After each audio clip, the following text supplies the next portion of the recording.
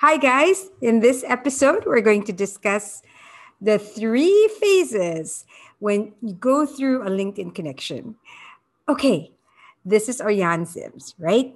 And we're going to talk about remember when you're connecting with someone, you send a connection or somebody sends a connection request to you. And what's the first thing you do when you send out a connection request? You try to look at the picture, right?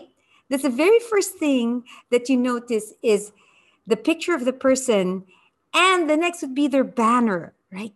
Before you read their bio. So, whatever picture you put there is very, very important, is the picture where you really absolutely look like you're most professional, right? Many people just throw in whatever picture that may not be appropriate, may not look as attractive. But remember, it has to look like if this guy or this girl were in my team, she looks really sharp, right? You'd want to have that person as a teammate. You'd want to have that person as the ideal client. You'd want to have that person as the next person who's going to work with you. So picture is the phase one, is we judge by that. And the second is when you send a connection request is you have to put a note, right? You have to write something. Don't just send, you want to connect. I really don't connect with people who just send me a connection request. I usually like the little notes and the reason why you're connecting, that is really polite.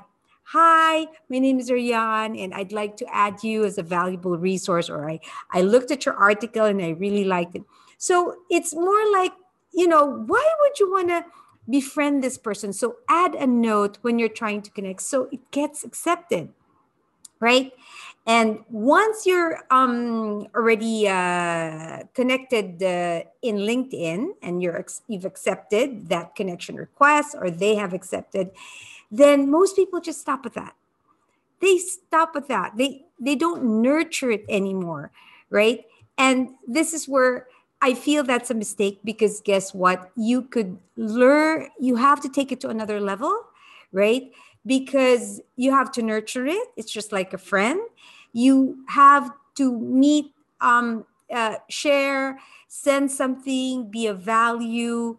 It's like you really want to nurture that relationship for you to what do you call this, have some semblance of, hey, maybe we can work out, or maybe you know somebody who needs my service, or I know someone who could be able to help you out. So it's really like a tennis game, you know and the most important thing here is you have to nurture it along, or else then it's just going to be there. There's just going to be a connection with no meaning at all. You added them and you have so many of these connections, but it's like the seeds are not growing, right?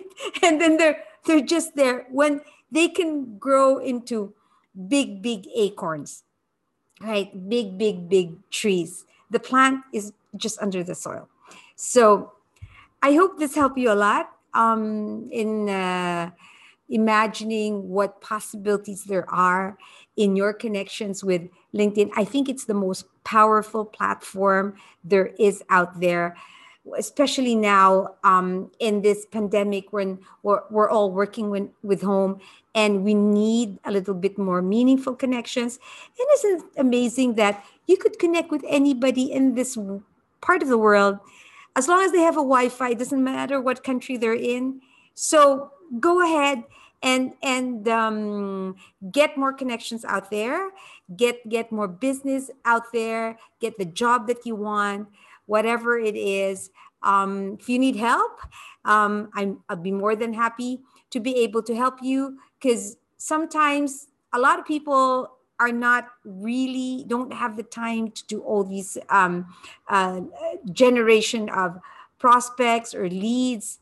I totally get that because you're into what you do. So that's why we're here. That's why our team does that for you. And I assure you that you'll get the best backup team when it comes to lead generation. Okay? So for now, this is Ariane Sims.